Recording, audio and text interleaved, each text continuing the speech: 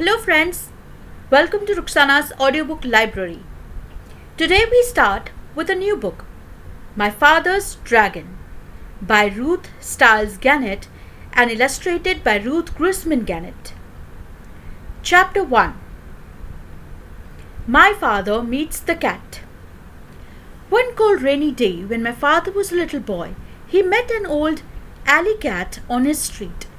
The cat was very drippy and uncomfortable, so my father said, "Wouldn't you like to come home with me?" This surprised the cat. She had never met before anyone who cared about old alley cats, but she said, "I'd be very much obliged if I could sit by a warm furnace and perhaps have a saucer of milk." "We have a very nice furnace to sit by," said my father, "and I'm sure my mother has an extra saucer of milk." My father and the cat became good friends, but my father's mother was very upset about the cat. She hated cats, particularly ugly old alley cats. "Elmer Elevator," she said to my father, "if you think I'm going to give that cat a saucer of milk, you're very wrong. Once you start feeding stray alley cats, you might as well expect to feed every stray in town, and I'm not going to do it." This made my father very sad, and he apologized to the cat because his mother had been so rude. He told the cat to stay anyway, and that somehow he would bring her a saucer of milk each day. My father fed the cat for 3 weeks, but one day his mother found the cat's saucer in the cellar, and she was extremely angry. She whipped my father and threw the cat out of the door, but later on my father sneaked out and found the cat.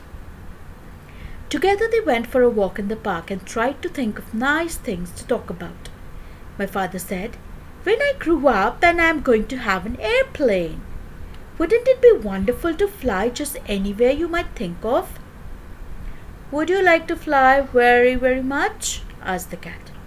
"I certainly would. I'd do anything if I would fly." "Well," said the cat, "if you'd really like to fly that much, I think I know of a sort of a way you might get to fly while you're still a little boy."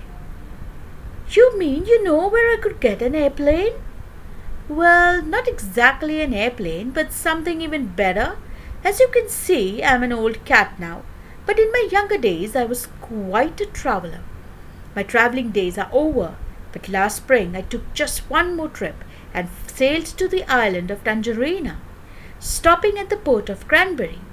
Well, it just so happened that I missed the boat, and while waiting for the next, I thought I'd look around a bit.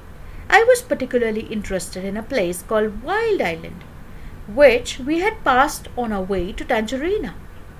Wild Island and Tangerina are joined together by a long string of rocks, but people never go to Wild Island because it's mostly jungle and inhabited by very wild animals. So I decided to go across the rocks and explore it for myself. It certainly is an interesting place, but I saw something there made me want to weep. Chapter 2. My Father Runs Away. Wild Island is practically cut in two by a very wide and muddy river, continued the cat. This river begins near one end of the island and flows into the ocean at the other. Now the animals there are very lazy, and they used to hate having to go all the way around the beginning of this river to get to the other side of the island.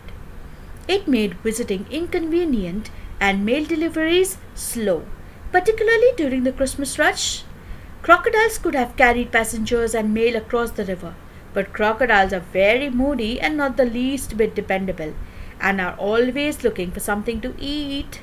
They don't care if the animals have to walk around the river, so that's just what the animals did for many years.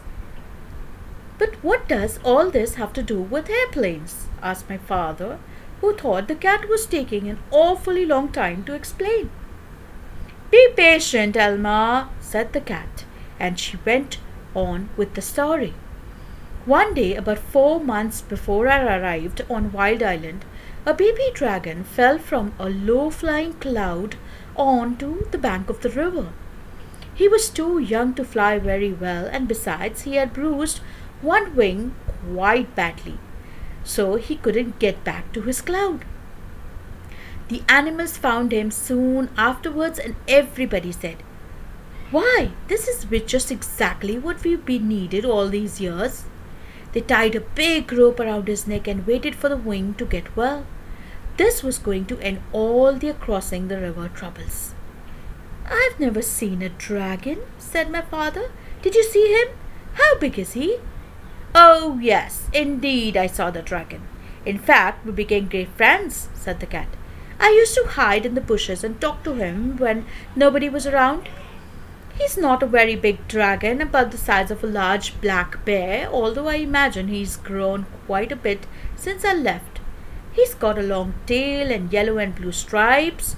His horns and eyes and the bottoms of his feet are bright red, and he has gold-colored wings." "Oh, how wonderful!" said my father.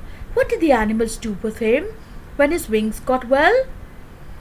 "They started training him to carry passengers, and even though he is just a baby dragon, they work him all day and all night too sometimes.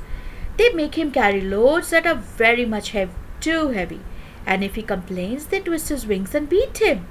He's always tied to a stake on a rope just long enough to go across the river. His only friends are the crocodiles, who say hello to him once a week if they don't forget.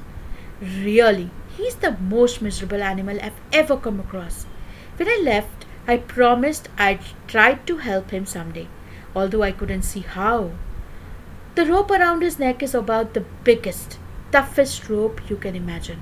With so many knots, it would take days to untie them all. Anyway, when you were talking about airplanes, you gave me a good idea. Now I'm quite sure that if you were able to rescue the dragon, which couldn't be the least bit easy, he'd let you ride him most anywhere, provided you were nice to him, of course. How about trying it?" "Oh, I love to," said my father, and he was so angry at his mother for being rude to the cat that he didn't feel the least bit sad about running away from home for a while. That very afternoon, my father and the cat went down to the docks to see about ships going to the island of Tangerina. They found out that a ship would be sailing the next week, so right away they started planning for the rescue of the dragon. The cat was a great help in suggesting things for my father to take him out with him, and she told him everything she knew about Wild Island. Of course, she was too old to go along. Everything had to be kept very secret, so when they found out or bought anything to take on the trip, they hid it behind a rock in the park. The night before my father sailed, he borrowed his father's knick-sack, and he and the cat packed everything very carefully. He took chewing gum, 2 dozen pink lollipops, a package of rubber bands, black rubber boots, a compass, a toothbrush and a tube of toothpaste, 6 magnifying glasses, a very sharp jackknife, a comb and a hairbrush, 7 hair ribbons of different colors, an empty green bag with a label saying cranberry, some clean clothes, and enough food to last my father while he was on the ship. He couldn't live on mice, so he took 25 peanut butter and jelly sandwiches and 6 apples, because that's all the apples he could find in the pantry. When everything was packed, my father and the cat went down to the docks to the ship. A night watchman was on duty, so while the cat made loud, queer noises to distract his attention, my father ran over the gangplank to the ship. He went down into the hold and hid among some bags of wheat. The ship sailed early the next morning. Chapter 3. My father finds the island. My father hid in the hold for 6 days and nights. Twice he was nearly caught when the ship stopped to take on more cargo. But at least he heard a sailor say that the next port would be Cranberry and that they'd be unloading the wheat there. My father knew that the sailors would send him home if they caught him, so he looked on his knapsack and took out a rubber band and the empty green bag with the label saying Cranberry. At the last moment, my father got inside the bag, knapsack and all, folded the top of the bag inside and put the rubber band around the top. He didn't look just exactly like the old bags, but it was the best he could do. Soon the sailors came to unload. They lowered a big net into the hold and began moving the bags of wheat. Suddenly one sailor yelled, "Great Scott! This is the queerest bag of wheat I've ever seen. It's all lumpy like, but the label says it's to go to Cranberry." The other sailors looked at the bag too, and my father, who was in the bag of course, tried even harder to look like a bag of wheat. Then another sailor felt the bag, and he just happened to get hold of my father's elbow. "I know what this is," he said. "This is a bag of dried corn on the cob," and he dumped my father into the big net along with the bags of wheat. This all happened in the late afternoon, so late that the merchant in Cranberry who had ordered the wheat didn't count his bags until the next morning. He was very punctual man and never late for dinner. The sailors told the captain, and the captain wrote down on a piece of paper that they had delivered 160 bags of wheat and 1 bag of dried corn on the cob. They left the piece of paper for the merchant and sailed away that evening. My father heard later that the merchant spent the whole next day counting and recounting the bags and feeling each one, trying to find the bag of dried corn on the cob. He never found it, because as soon as it was dark, my father climbed out of the bag, folded it up and put it back in his knapsack. He walked along the shore to a nice sandy place and lay down to sleep. My father was very hungry when he woke up the next morning. Just as he was looking to see if he had anything left to eat, something hit on the head. It was a tangerine. He had been sleeping right under a tree full of big, fat tangerines. And then he remembered that this was the island of Tangerina. Tangerine trees grew wild everywhere. My father picked as many as he had room for, which was 31, and started off to find Wild Island. He walked and walked and walked along the shore, looking for the rocks that joined the two islands.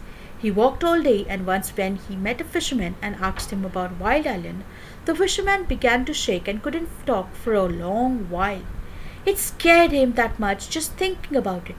Finally he said, "Many people have tried to explore Wild Island, but not one has come back alive. We think they were eaten by the wild animals." This didn't bother my father. He kept walking and slept on the beach again that night. It was beautifully clear the next day, and way down the shore my father could see a long line of rocks leading out into the ocean, and way out at the end he could just see a tiny patch of green. He quickly ate 7 tangerines and started down the beach. It was almost dark when he came to the rocks, but there, way out in the ocean, was the green patch. He sat down and rested a while, remembering that the cat had said, "If you can, go out to the island at night, because then the wild animals won't see you coming along the rocks, and you can hide when you get there." So my father picked 7 more tangerines, put on his back black rubber boots, and waited for dark. It was a very black night, and my father could hardly see the rocks ahead of him. Sometimes they were quite high, and sometimes the wave almost covered them, and they were slippery and hard to walk on. Sometimes the rocks were far apart, and my father had to get a running start and leap from one to the next. After a while he began to hear a rumbling noise. It grew louder and louder as he got nearer to the island.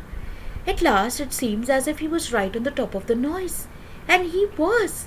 He had jumped from a rock onto the back of a small whale who was fast asleep and cuddled up between 2 rocks. The whale was snoring and making more noise than a steam shovel.